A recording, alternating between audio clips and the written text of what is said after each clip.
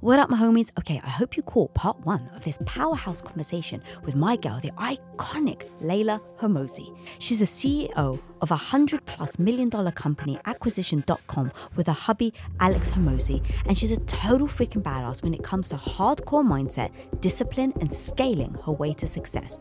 She didn't start anywhere close to that, and her journey from adversity to resilience and success is exactly why Leila stands apart, why she commands total respect, and why her raw, genuine authenticity will leave you fired up, just like I am right now, ready to go. And it's something Leila has in spades. But before we dive in, guys, I want to talk to you about unleashing that inner badass and elevating your listening experience with Women of Impact subscription service on Apple Podcasts. If you go over now, you get the first week for free, and you can listen with 0 ads and exclusive curated playlists on essential topics like health, confidence, business, and relationships. So go over right now to apple.co/Women of Impact and subscribe today. Now, let's dive in with my girl, Leila Hormozi. And the idea of wanting good things for your partner and as well as wanting good things for you, I think is very important juxtaposition to balance, because to your point is like, if you do want good things for them, then don't try and bring them down, but then look at yourself. And this is what, one of the many reasons I love you, girl, like it's the full ownership part. Like everything that we've been talking about today, you very much take full ownership. Not one point in this discussion ever have you pointed the finger at anybody else or anything else. How powerful is that full ownership to you? I just like literally, I'd never want to be a victim. Even if I am, what good does that do me to say that I am? I give away my power. So I just look at it like, even if when there are situations where I am clearly a victim in some way, acting like one does nothing for me. Do you have an example? When I was a kid, I think that was like the hallmark example of my life, was that I lived with a mother who was an alcoholic and a drug addict. And in that house, you know, she would leave for weeks at a time. She was always drunk. And I have terrible memories for 7 years of my life.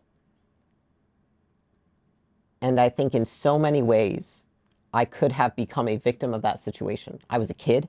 I was young. I didn't have resources. But I didn't. Because I remember there was just one day, it was like she hadn't come home for maybe 3 days. And I was sitting in this room and I was calling her because I was worried that she was dead, honestly. And how old are you at this point? 9 or 10. And she wasn't answering, and it was like 3 a.m. And I hung up the phone. I called her, God, 20, 30 times. And I sat there, and I don't even know where this thought came from, but I was sitting in that room, and I thought to myself, you just keep calling her, and like, you've done this before, like nothing's going to happen. Like, she's not coming home. She doesn't care, right? She's not cognizant enough to care. And then I literally just had the thought. I was like, you must make the rest of your life so much better than this. And you do not need to be a victim of this situation. And I remember thinking, you can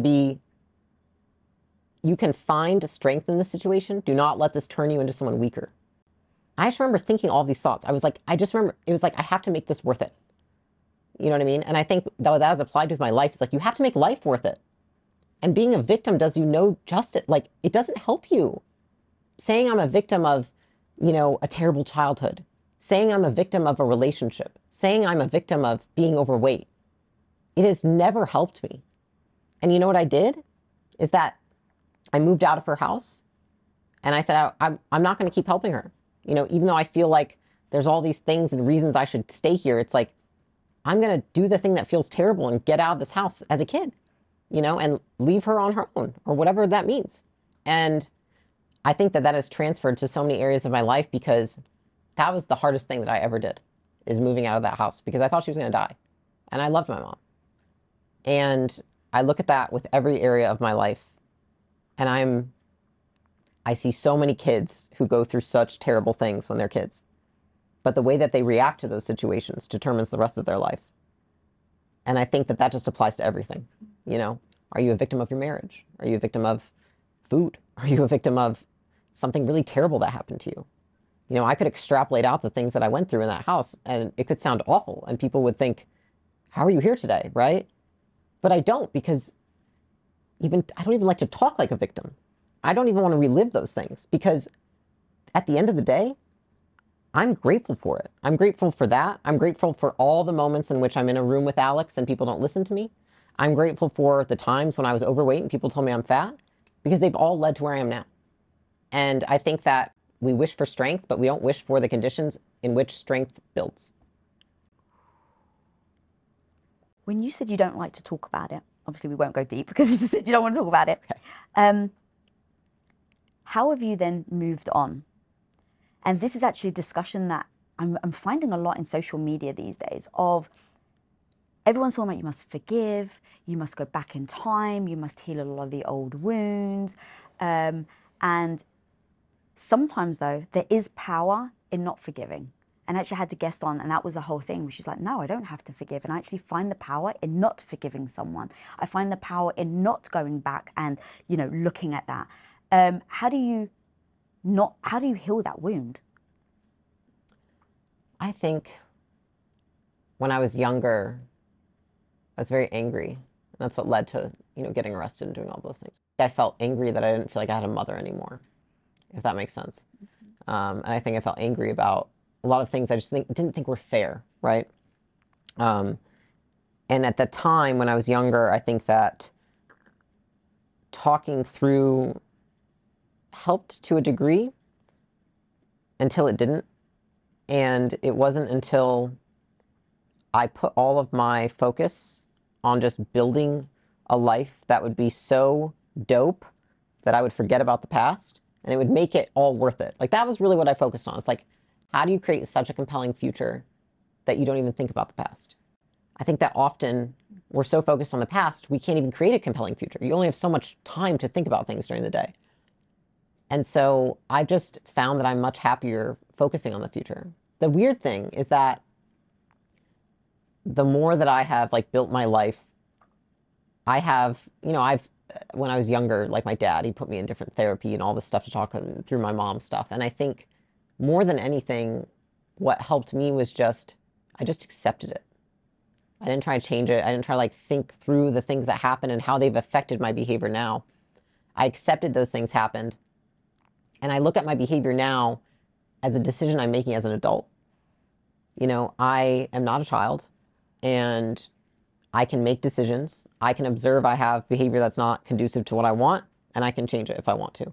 And I think that often, for me at least, what's worked is that I don't have to go back to the past to decide why I am the way I am, because I found that it doesn't make a difference if I change it or not. In fact, sometimes it delays it, because it's like, oh, I have to figure out the reason of why I do this thing in order to then change it.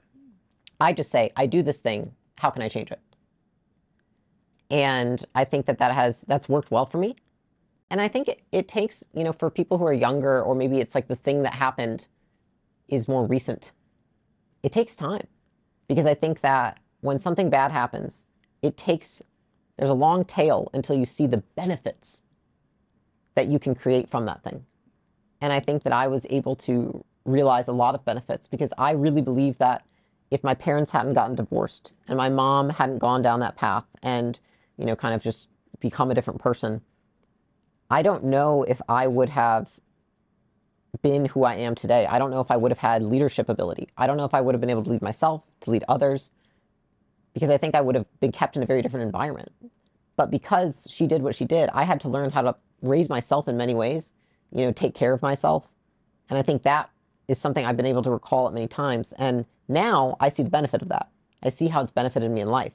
And so I truly am grateful for it. It's not BS when I say it. You know, I used to hear people say, I'm like, okay. You know, sure. You don't strike me as a BS person, girl. Right. Like, I'm like, oh, better than thou. But no, I am, because I've seen the benefits. And so I think that for a lot of people, they just they have to get through like the period of crap to then see the benefits of it and how it can transfer to many other areas of life if you're able to use what you learned for good. How have you learned to build boundaries as an adult if, as a child, you didn't necessarily see that? I think it changed when I moved out of the house with her. I think that I realized that not holding boundaries with someone else hurts them as well. You know, like me staying there, complying, allowed her to remain, it was acceptable. What she was doing was acceptable. And then I changed the environment and made it unacceptable because I left. And I do think that that helped her change at that time. Now, I don't, things have happened since, but I think at the time it was an initiation of change for her. So in terms of how that applies now, I actually think that I went the opposite and I set really hard boundaries with people for a while, especially after I cleaned my crap up after getting arrested. And then I think that I went from having really hard boundaries to then being too much of like serving others. When we started a company, I felt like I had to serve the entire company, everything, everyone except for myself. So it was like really hard boundaries because I was scared that I was going to not hold them hard enough and then someone would be able to violate them. Then it was like they were too soft. And I think I've been able to find a nice middle ground now. How did you then swing back to setting the boundaries? Like, at what point did you realize, oh, I've gone too soft? When I realized that I felt resentful of decisions I had made. Like, oh my gosh, I'm taking meetings from 6 a.m. until 8 p.m. and I'm literally working and people won't stop pinging me. You own the company, girl. And it's your phone. It has an off button. It's your phone. It has a mute button. Right. And so I was like, oh my gosh, I have been the one that has done this. Right. And so, I think that's the common theme is it's always our responsibility. We always, teach people what we tolerate. And I realized that I was doing that. And then I said, I don't want to go back to what I was doing before. Because I think often it's like the pendulum swings here, and then we end up in the middle. I try to always now just fast track to the middle. But I didn't, I went the soft way. And then I realized, that's not sustainable. Though I felt like, okay, I have to be serving everyone. Well, if you're serving to the extent that you are resentful of others, then that tells me that I'm not respecting myself enough. I'm not giving myself enough of what I need and want. And I also don't need to have reasons for that. I can just do it because I want to do it. And so I think I've taken that, probably that was about 2.5, 3 years ago. I realized that about myself. And then I've been able to find a nice middle ground. It's like maybe today I'm going to overserve the crap and I'm just going to extend myself. I can be like, today, nothing for Leila. Like, you don't get anything you want. But tomorrow I get everything I want. Or half and half. Yeah, I love that so much because, and I'd be curious to know, did you blame everyone else first and then you realized it's your company? Like, I can't believe they're calling me. I can't believe they're doing it. And the reason why I ask is boundaries is just a really big thing when we're talking about building our confidence. Boundaries, I think, is just absolutely imperative in order to build your boundaries, because when you're building your confidence, you've got to start saying no a lot more. You have to start pushing back on people that may be crossing the line.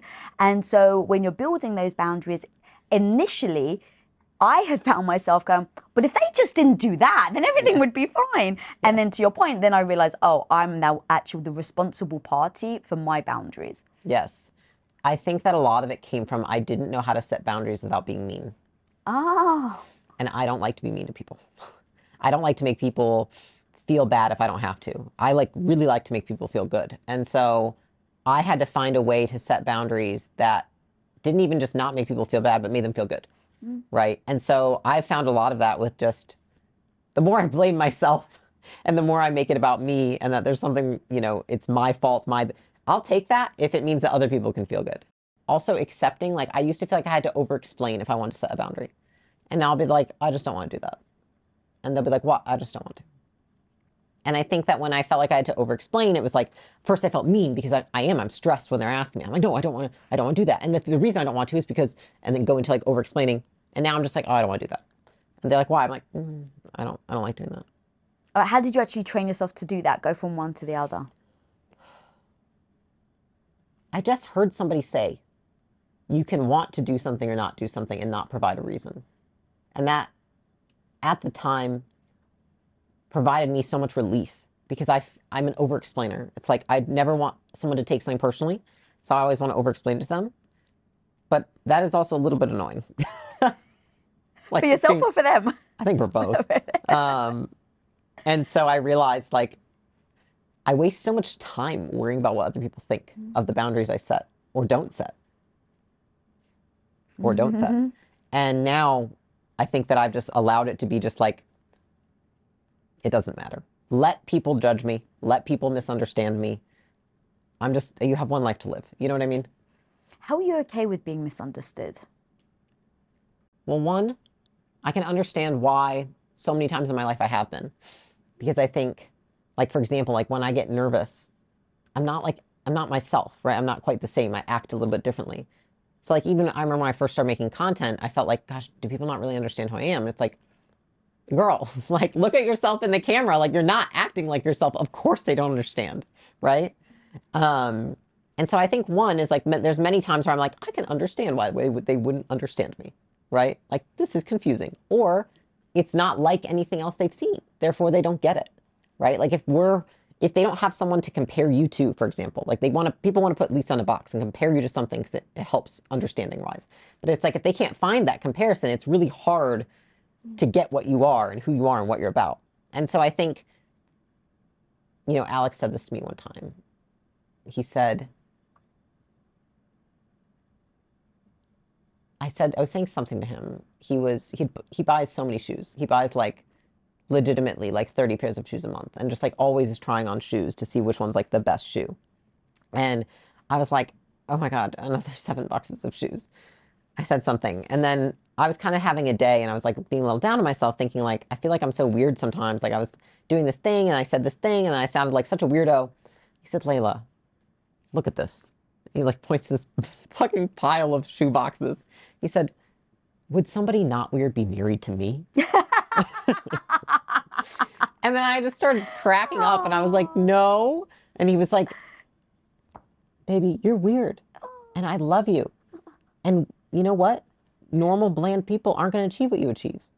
You're a little weird, but that allows you to do what you do. And I was like, that's cool. And I think it's hard to understand. The more unique you are, the more that you try to do that people haven't done, I think the more you'll be misunderstood.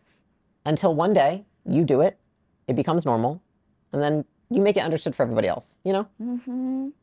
If you own your own business, when an employee leaves your company, whether on good terms or bad, it can feel, I hate to say it, but it actually can feel personal, like you and you alone are the one to blame.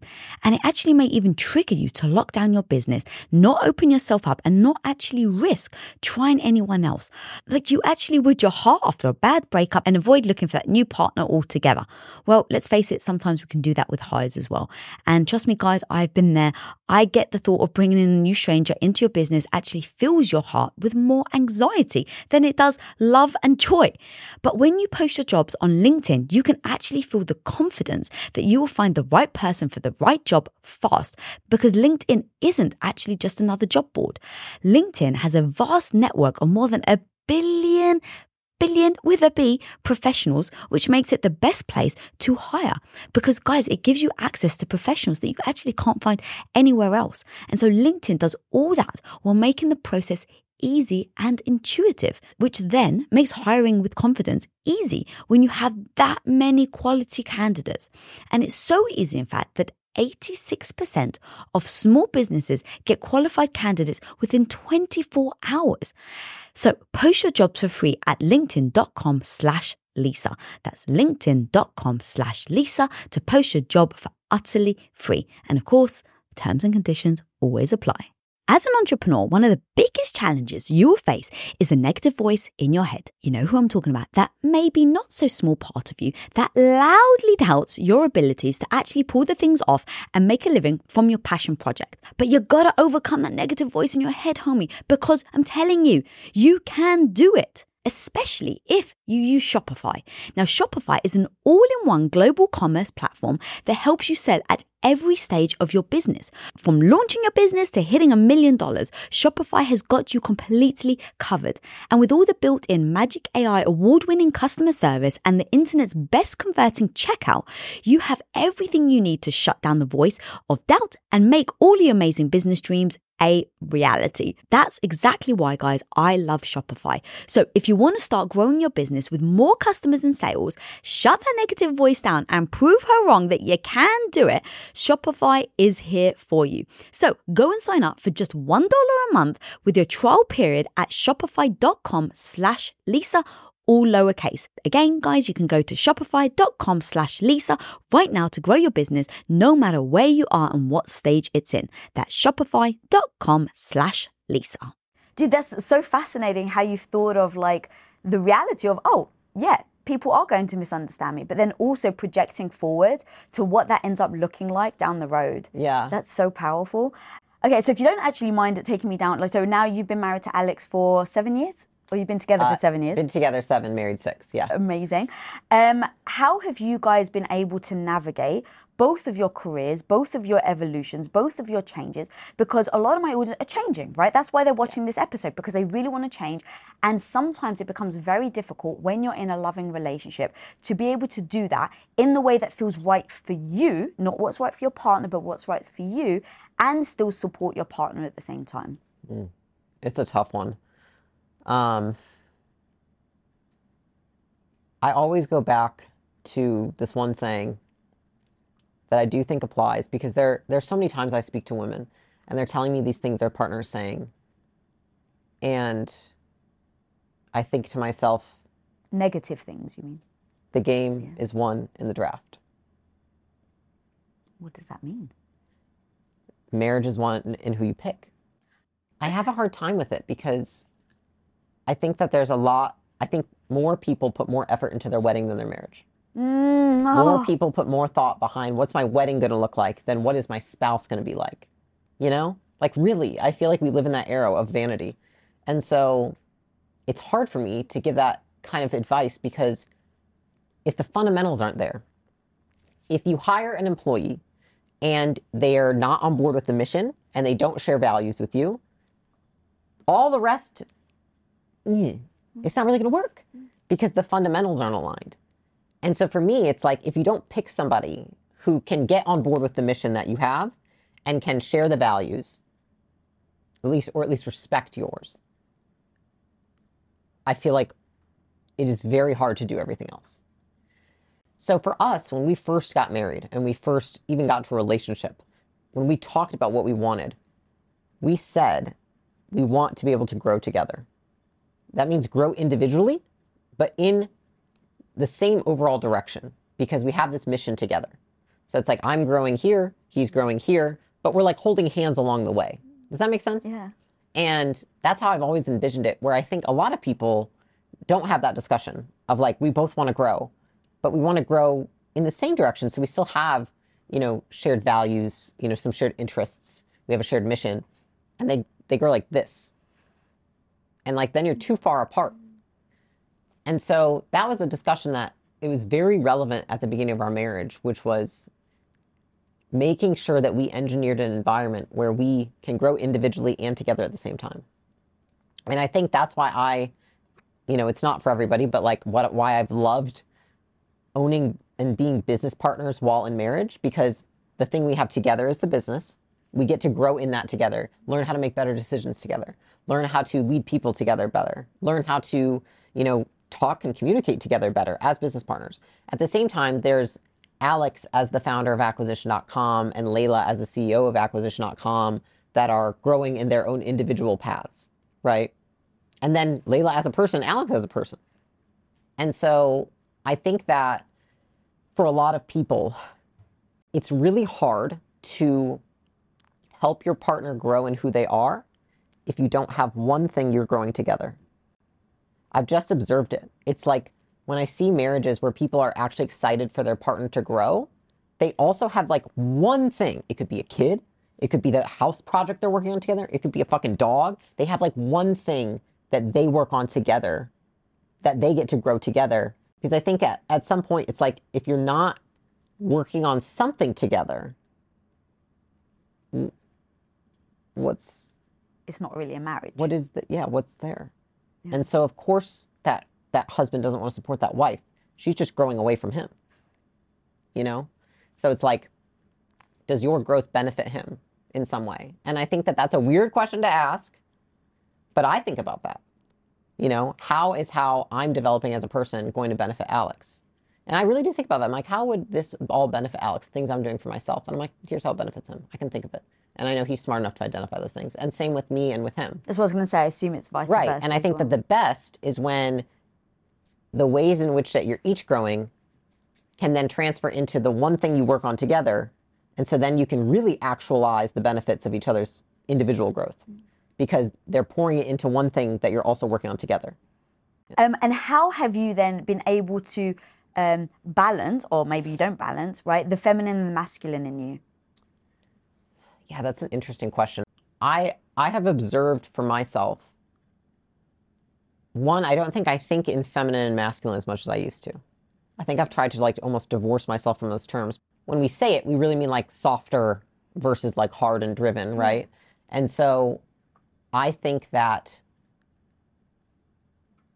for myself, being able to balance those two, it hasn't been about balancing. It's been about understanding what is beneficial for the environment.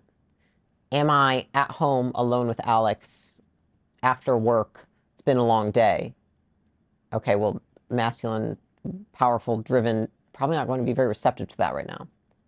Versus, am I at work leading a meeting with 30 people on it? Like, that's a time where I would like to call on some like driven, ambitious, masculine energy. And so for me, it's more about, I think if we're moving too fast, we conflate the two. And so work comes home because it's like you're working all day and then you're like on the phone call on the way home from work and you get in and then you like forget that you're at home with your wife who like hasn't been at work with you all day and she's like really excited to see you. And then you're like, blah, blah, blah, and you like blurt all this stuff, right? And it's like, that's when like, I think friction occurs. But I think early on, I got some advice, which was like, just give yourself like 1 minute to switch hats between things. It's like, okay.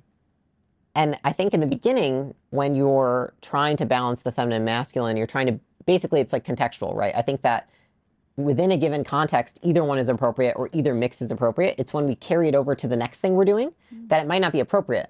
And I think that's where most people lack a skill, is that they don't have the skill of identifying the environment, saying this is what would be most conducive to this environment, and let me switch that hat right now. For me, it used to take me a long time to switch hats. And it would be like an hour, right? And then it was 30 minutes. And then it was 20. Now it's instant. So now I can go run a meeting with 20 people on it and go immediately into a one-on-one where someone is like very upset, and then go immediately into a conversation with Alex where we're talking about like the two of us in our relationship. And that took 5 years of practicing putting on and off hats.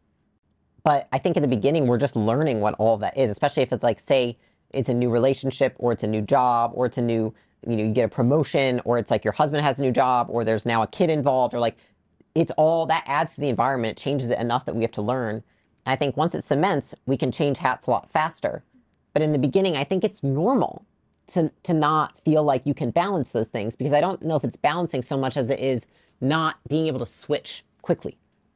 Because I think that's where a lot of the friction comes when you're trying to be with a spouse and say you're both very career driven. And then you're like, you bring a lot of that into the relationship. It's like, we just forgot to take off our hats. That's all. Does that make sense? Yeah, I love that. I've never thought about it being more environmental. That's super interesting. For me, it was always just like what I'm wearing. Really? Because like even in the show, I don't look like this on a normal day, right? Like when I'm got a business meeting, I'm not dressed to the nines and with all my jewelry and my makeup and my hair. It's usually in a bun, scruffy, and I realized, when I really dress up, I feel powerful. When I sit up, I feel powerful. When I've got my hair done, I feel powerful. When I've got my jewelry on, like these are like my Wonder Woman cuffs, like mentally. That's how I feel. And then I was like, what would it be like if I did the opposite? Because I so much show up in my masculine most of the day. I found it hard to transition into my feminine again, because I had swung, that you mentioned earlier, because I was a stay-at-home wife for 8 years supporting my husband. Then when we started business, I swung really hard into the other way. And then it was like, well, how do I find a beautiful mix, because I actually really love being soft. I love being in my feminine. And so I was like, I have to do something that's deliberate for me to be able to transition. And so that was why I was like, what if I did the opposite? So my getting soft is me taking my jewelry off, putting like my Wonder Woman pajamas on, my fluffy Wonder Woman pajamas, you know, taking my hair up or taking my makeup off. And that act of doing it almost becomes like a stepping stone, one by one, into going into my softness. I see it as stimulus. The environment, the people there could be a stimulus. Your outfit could be a stimulus. It's like that stimulus signals this. Yeah. Interesting. That's super powerful. I love the stimulus idea. There was one other thing I wanted to ask you. How do you handle jealousy? And the reason why I ask is because that's, I think, very universal for a lot of us women to feel jealous or be triggered with jealousy if something happens to our spouse or our partner or a boyfriend that we're dating.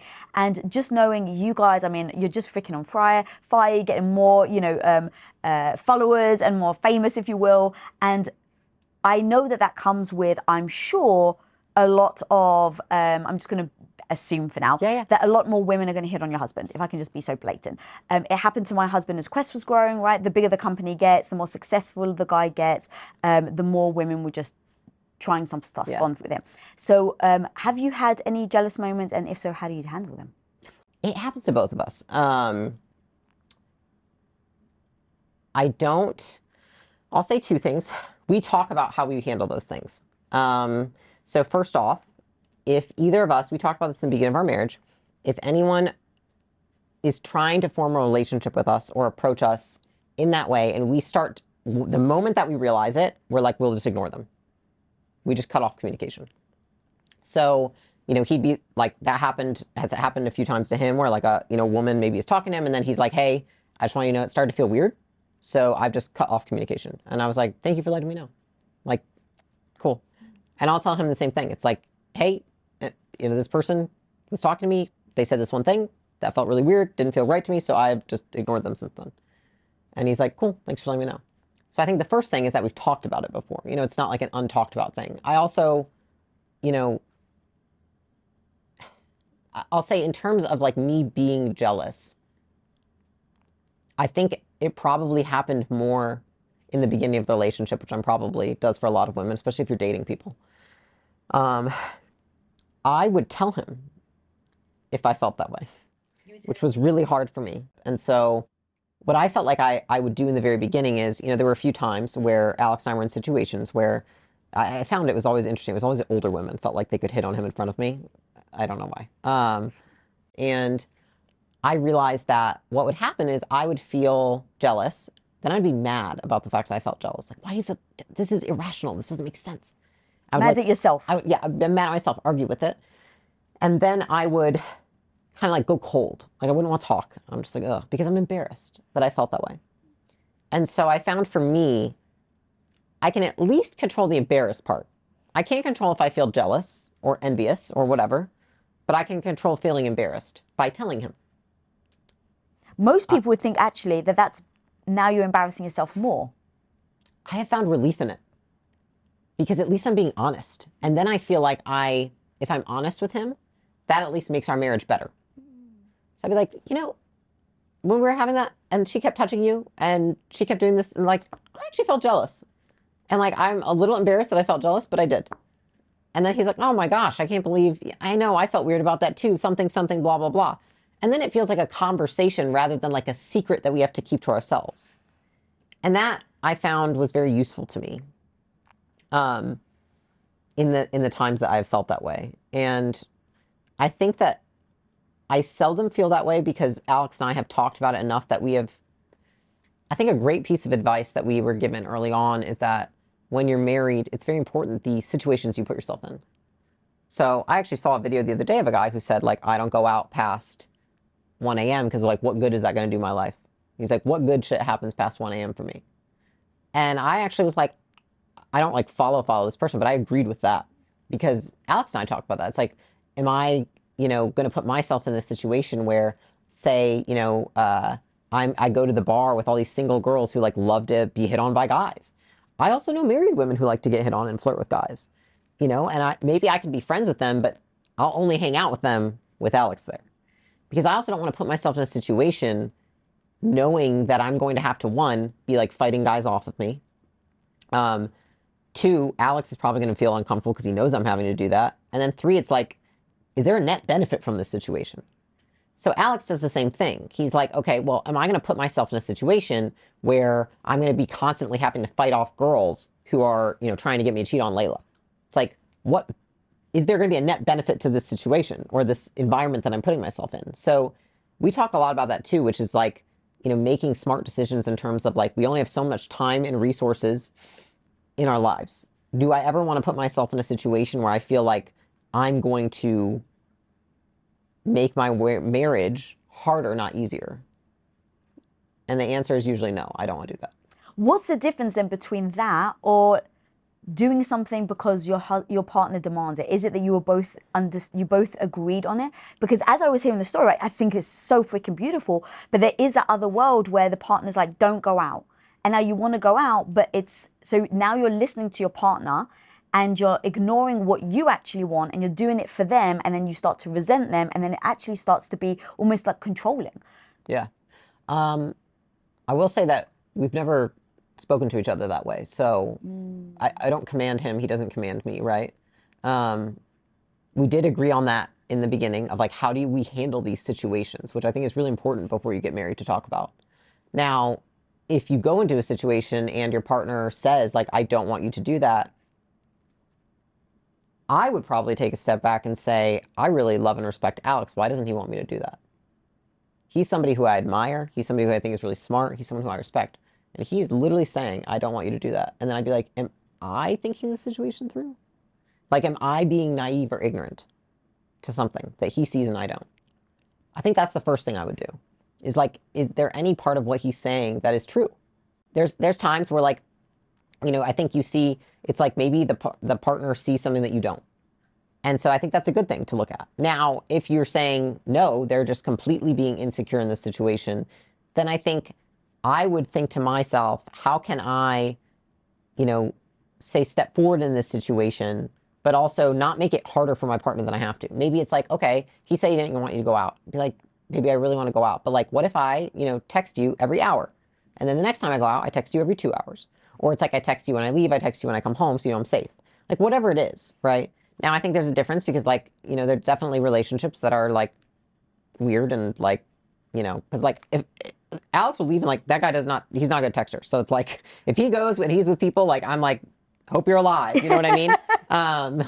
So I think it is all about expectations and like talking about that ahead of time. And we've never just been in a situation where we fundamentally disagreed on something like that. So it's hard for me to recall. Well, I love that you've actually just established. I think that's really where it starts from, right? Where you establish before you even really get deep into the relationship. How, like, Tom and I call them the rules of engagement, right? What are our rules of engagement in our marriage? And do we agree to them? And then making sure that you identify what those are ahead of time, so that you both are working in accordance, I think is super strong. And then there was that other piece that you said of like, it really does make a difference of how you see that person, right? You said, I respect him, I admire him, I look up to him, I, want to listen to him. And so I think all of those points are a great way of assessing whether it's like, oh, if you respect them, if you really do cherish them and you think that they respect you back, then maybe there's something that you're not seeing. I think it's when it's they can be someone who can be either overbearing or toxic or just commanding, that's where it becomes, I think, very detrimental to the relationship. Right. We have a lot of influence over the people that we're in relationships with. And if somebody is using that to make your life worse, I think that's different than you are making a decision that's maybe short-sighted, and maybe they're looking at a long-term consequence of your decision. And then maybe you step back and say like, hey, maybe I'm not looking at the long-term consequences of this decision. Versus somebody who's trying to control you and you're looking at it saying, this is a good decision in the short and long term, and they're telling me not to do it. Yeah, I love that. Being in the fitness industry, I'm assuming you've obviously gone to these like fitness events where a lot of women and guys, guys are just like shirtless, their muscles are, bulging out, and then women are walking around in bikinis. And when we first started Quest, it was like really growing. I remember being very jealous about the women that were trying to hit on my husband, like initially. And I immediately went to myself. It's like, why are you so insecure, Lisa? Yeah. Like, you trust your husband, don't you? And I was like, the answer was yes, right? So, okay, I trust him. I know that nothing's ever going to lead to this. So why are you insecure when you see maybe a woman talking to your husband, they're flirting, you can, even with the sound off, right? If you're from a distance, you can tell when someone's flirting. Yeah. So, I went deep, and that actually really helped me build my confidence because I realized that I was almost pointing at the girl. And I think the reason is in my head, right, she's so beautiful, she's so, she's tanned, and she's got like lovely boobs and, all of this and like lovely muscles. And here I am in just like flat, a hairnet, pretty much all day, every day at Quest. That's what I was building our shipping department. Yeah. So I was just in a hairnet most of the time. And you've got to like food grade, you can't like wear makeup, and there's certain things you can't do. And so I just ended up realizing I started to feel shitty about myself. And it was because I wasn't putting in the effort. And that actually allowed me to look inwards and then build my confidence so that when it came to it, literally now, lady, you could send me a photo and be like, Lisa, I just saw Tom walking down the street, and look, I took a photo and his arm is around another woman. And if you send it to me, I'll go, oh, maybe she was crying, maybe and I would never go to, oh, he's cheating. Now, look, I want everyone at home to know I have never been cheated on. So that is coming from a place of me being with my husband for 21 years and being able to say that. I understand if you've got a past where a guy has potentially cheated on you, and so now that becomes a triggering thing. But for me, looking inwards when I felt jealous was actually the most beautiful thing that I did. I think that's a great piece as well. I mean, I've always thought to myself, like, if I am ever jealous of anyone, like, why? Do they have something that I want or that I don't think I have? Because I think that's really where it comes from, right? Because if you were to see if the other girl's wearing double hairnets, you're not jealous. And she's got like, not even flat boobs. She's like indented, you're not feeling jealous that Tom's talking to her. That woman. Yeah. Yeah. It's so true. But that's the thing. It's like, it's in the comparison thing. Right. And so I actually think when I was younger and insecure, I would look at things I either wanted, and then it would make me feel bad about myself. But now I really get inspired. Like, I look at other amazing, powerful women, yourself, right? And I just get inspired by being around you. I get inspired by being around other women to see what's possible instead of it being a reflection of what I'm not. Yes. I think one thing too is like, if, even like openly, like if I see a very attractive woman, I'm like, wow, she's beautiful. And Alex is like, oh yeah, she's very beautiful. And if I see attractive men, I'm like, oh wow, he's very good looking. He's like, oh yeah, he's good looking. And like, we can talk, you know what I mean? It's like objective versus like, I don't know, like hiding. Like, I don't expect that now that Alex that he's my husband, that he doesn't think other women are attractive. Oh, I completely agree. And that he won't look at, and I'm with so many women that do think that. Like, my husband can't look at other women. He can't, I don't want him to talk about how attractive, and I feel like that is like, it's just the opposite of reality. You know what I mean? Like, I look at other women and find them attractive. I'm staring at her ass. Me first, because I think I look at other women more than men, you know what I mean? And so I also just think a lot of people argue with reality in that. And then it creates more jealousy because you're like, he looked at her. It's like, of course she's beautiful. Like, that's what she wants. She wants people to look at her. And like, you want people to look at you too. And so I think it might be controversial though, because many people have been burned, right? Many people have been burned by the guy that ends up looking at the woman and then sleeping with her. So I completely understand that if you've got that experience. I understand it. I just don't want people to bring it to the new guy who doesn't know anything. Yeah, you're right. And I remember when I first went on a date with Tom, on the first date, he was just like, of course you find Brad Pitt handsome. He's like, I find Brad Pitt, I want his abs. Yeah. Like, why wouldn't you? And it almost gave me then permission, because before that I was in a toxic relationship where the guy literally would lose his shit when the time I had said, oh my God, Brad Pitt's so handsome. And I'm watching Fight Club and I'm just sitting with it. And imagine in a movie, you're watching a movie and they lose their shit. So that was why I then retreated, right? Because I learned bad behavior, or I learned the behavior was, don't say another guy's attractive, otherwise you're going to trigger him. That was a learned behavior. But then when I met Tom, who was very secure, there was like, of course. So that then gave me permission to actually be honest, and then realize if there's 7.5 billion people in the world, do you really think out of everybody, he's only going to find me attractive? Exactly. And here's the beauty that I find in this discussion is that if you think about it, maybe there's a billion people he finds attractive, but we're together. He chose me. Now, of course, it goes both ways. There's that many people and I chose him. Yeah. But that's the beauty. That's the beauty in the relationship. Even though you find other people attractive, you still choose to be with this person. Right. And Because that's there's so the much power. more than that. Yeah. And everything we're talking about with confidence and resilience and just like how to hold your own and stand on your own, you've told me in the past that you've got backlash about your plastic surgery. So how have you, if you don't mind, how have you dealt with that? How have you dealt with that as being confident and not taking it to heart, or really showing up? You did a whole video about it. Yeah.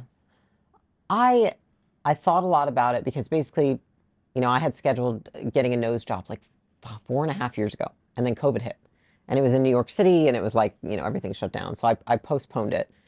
And then I was like, okay, I'm going to do it at some point. I like called them. I'm like, do I still have the, I paid for part of it, right? And so it's like, I still have, they're like, yeah, you know, whenever you want to come in. I kept putting it off. And then we started acquisition.com. I decided I wanted to make content. And then it was like two things happening separately, which is like me not realizing, oh, I'm making content now, and this is like a whole different thing. And then me being like, yeah, let's schedule that nose job I wanted. And I scheduled it. And then I'm like, I remember like afterwards thinking, oh shit, what's it going to be like to like make content after this? Because like I also have fake boobs, and like nobody knew me when I got those done, right? So it's like, it doesn't make a difference. Like nobody knew, right? It's the change, it's like it didn't notice, happen, yeah. right. And so this time around, I thought to myself, I was like, okay. At first, I was just like nervous. I'm like, oh my God, I feel like I'm just gonna get such shit on. I was like, what would a woman that I would feel is worthy of being respected and worthy of having the attention of these people do? It's like, I look at it like I'm earning people's attention every time I make content, and they don't have to give me their attention. I don't deserve it. I'm earning it by putting out valuable things. Like I do something, I say something that has a value for people. And so I was like, how could I turn this into something that's valuable for other people? And I was like, the only way that it is valuable for other people is if I talk about it. I know people who have done things and not talked about it. And I think a lot of like celebrities, for example, like they don't, and it just kind of like shows up, right? And you're like, is anyone gonna say anything? And, you know, I thought about that as an like I really did. I was like, I just don't want to have to talk about, because I talk about business for the most part. I don't even talk about appearance. But like, I actually then think it's been like this really great opportunity because one, I decided I want to talk about it because I don't want other women to feel shame if they want to do that. Do I say I'm an advocate of plastic surgery? No. I'm an advocate of like, do whatever the fuck you want to do. And so if you want to get plastic surgery, I don't want you to feel bad about it, because I am not into shaming people on any decision they want to make, right? Like if you're not hurting somebody, what do I care? And so I was like, I think that's what I need to do, is to just be open about it, be honest, talk about what I did. I think that's the only way that I can turn this into a net positive for myself. And so that's what I did, is I basically, like, when I got the surgery done, I took pictures, and I took pictures every day. And I ended up also getting a brow lift. So I went in for a nose job, and the guy was like, you would look really good if you did brows. And I was like, I was nervous. I almost said no, because I don't want to get more done that people are going to see. But I was like, I want to do it. So I was like, I'm going to do it. Like, yeah, throw it in, you know, because that's just kind of how I am. I don't care. I was like, if it looks good, it looks good. It's been really interesting because I have actually gotten so much more support from women than I expected, because I've been honest about it, and because I haven't tried to hide it, and I haven't tried to make it a secret. And actually, most of the people who have said anything negative have been men, which I found odd. But I have actually found so much freedom in doing it, because I think that when I make content, like I talk so much about business that I actually have primarily, like, more than half my audience is men. And I think that I realized, like, I don't talk about any of the other stuff that is like who I am. You know, like I don't talk about like fitness or my marriage or my, like, only if asked will I talk about those things, right? Like, this is not even the type of podcast I'm usually on. I know. I'm usually on like all business. Like I was like, here's my topics. You're like, I don't really know if some of those apply. I'm like, okay. And I think that if I want to have more of an impact on people, they need to know who I am 360, not just through business. And I think this opened up that lens for me of seeing that. and seeing an unexpected positive response to me being honest about it was actually very encouraging. Of course, there's people who say very mean things. I was like, oh my God, that was awful. Like, but more than not, people have been very supportive. And I really just think it's because I'm being honest. Like, the one commitment that I've made making content is like, my only goal is that I am who I am, no matter what that means. Like, if people don't like that, I'm still going to say it because it's who I am. And at the end of the day, I think that that's the only way I can, one, continue to make content. Because if I feel like me, Leila, on content is not who Leila is, I just feel, ugh, like, I hate that, you know? And I think in the beginning, I was so nervous. I was like, every time I watched it, I was like, ugh, because it didn't feel like me. But now I think it's like, if I'm sharing who I am and what's my truth, even if people don't like it, even if it's not their vibe, as long as it's me being truthful, that's all that matters to me. I just want to be honest and transparent in a world where I feel like everyone is trying to not be. You know, I'm like, show me without makeup. Show me 2 weeks after surgery when I look like shit. Like, I literally, like, watching the video, I was like, I look so bad in some of these shots. Like, so bad. You know, and even some of them when they're capturing me, there's so many things I see that I don't like. And I just like, I literally just like, I'm like, I know this is good. Like, I close my eyes and I'm like, put it out. Because, like, it will help people. And I know if I do it enough times, if I take the action enough times, I eventually will feel good about it. That's so strong, because there's so many moments in that story that you could have just said no because of the judgment that you would have gotten, and it's so relatable. Not even just with plastic surgery. I've never had any, but the relatability of not doing something you really want to do because you're so fearful of the judgment that may come with it. I think every female can freaking relate to that. And so having a North Star of, as long as I'm honest, as long as were you reminding yourself why you were doing it? Like, this is for me. Yeah. I just kept thinking to myself, if I don't figure out how to make content and be completely transparent with the world about who I am, I just won't keep making content. Because I don't, if the representation of Leila on the internet is not who Leila really is, then I don't feel like I'm accomplishing my goal. Because I actually think that how I came off, even the first like year and a half in content, is way worse than what I'm like in real life. Like, people who know me well tell me that. We were at dinner the other day and my teammate was like, he's like, when I watched your content, I thought you were just a bitch. And I was like, oh. And he's like, and you're like so nice and funny and empathetic. And I'm like, oh my God. So I have just made it my goal. Like, if everyone who watches my content can see me the way that everyone who knows me sees me, like, I just want to bridge that gap. Yeah, that's so important. You even said, like, this isn't your usual interview because we haven't really spoken about business. And I was really debating. Now, here's the thing. You're so freaking good at business. And I love talking about business, right? Like, 85% of my life is actually revolved around business. How do I grow the YouTube channel? What's the algorithm saying? What's the team? Are they happy? Where's the management? Like, all of this stuff. But every time I always come back to the reason why, part of the reason why I think you're so freaking successful and how you were able to go from where we even started, right? Where you were overweight, drugs, alcohol, arrested, to be the person you are today. I really think it's because of what you've done to your mindset. I think if you don't believe in yourself, if you don't have the confidence, if you don't have resilience, if you don't know how to set boundaries, you're not going to be able to survive in business. And so that was why I think it's so important to really, like, I wanted to, like, extract everything that Leila was behind the scenes, so that if someone looks and it's like, I want to be successful, not even successful, I want to make a change in my life. And that, what does that mean to them? They have the tools in order to do it. And whether that's business or not, you can then show up with the tools that you need to keep moving forward. You're right. I mean, it's true. Like, our first business grew so quickly, and, you know, people are always like, what's the secret to success? But it's like, don't look at what the person's doing today. Look at what they did years ago, you know, to build who they are, to actualize the success. And I think that's, I say it all the time. It's like losing the weight and getting out of that point in my life was probably the hardest thing that I did. The second hardest thing was starting the company, but it was easier because I'd already done the first thing. Honestly, homie, I've so freaking enjoyed this conversation. Really given everyone the tactics and tools that you've used in order for you to be able to change your life and show up today like a freaking badass. So where can people follow you and everything that you're doing? Go to my podcast is Build on iTunes, Spotify, all the platforms. YouTube, Leila Hormozi. Instagram, Leila Hormozi. Twitter, Threads. It's just all at Leila Hormozi. Everywhere. Just my name. Yeah, type it in.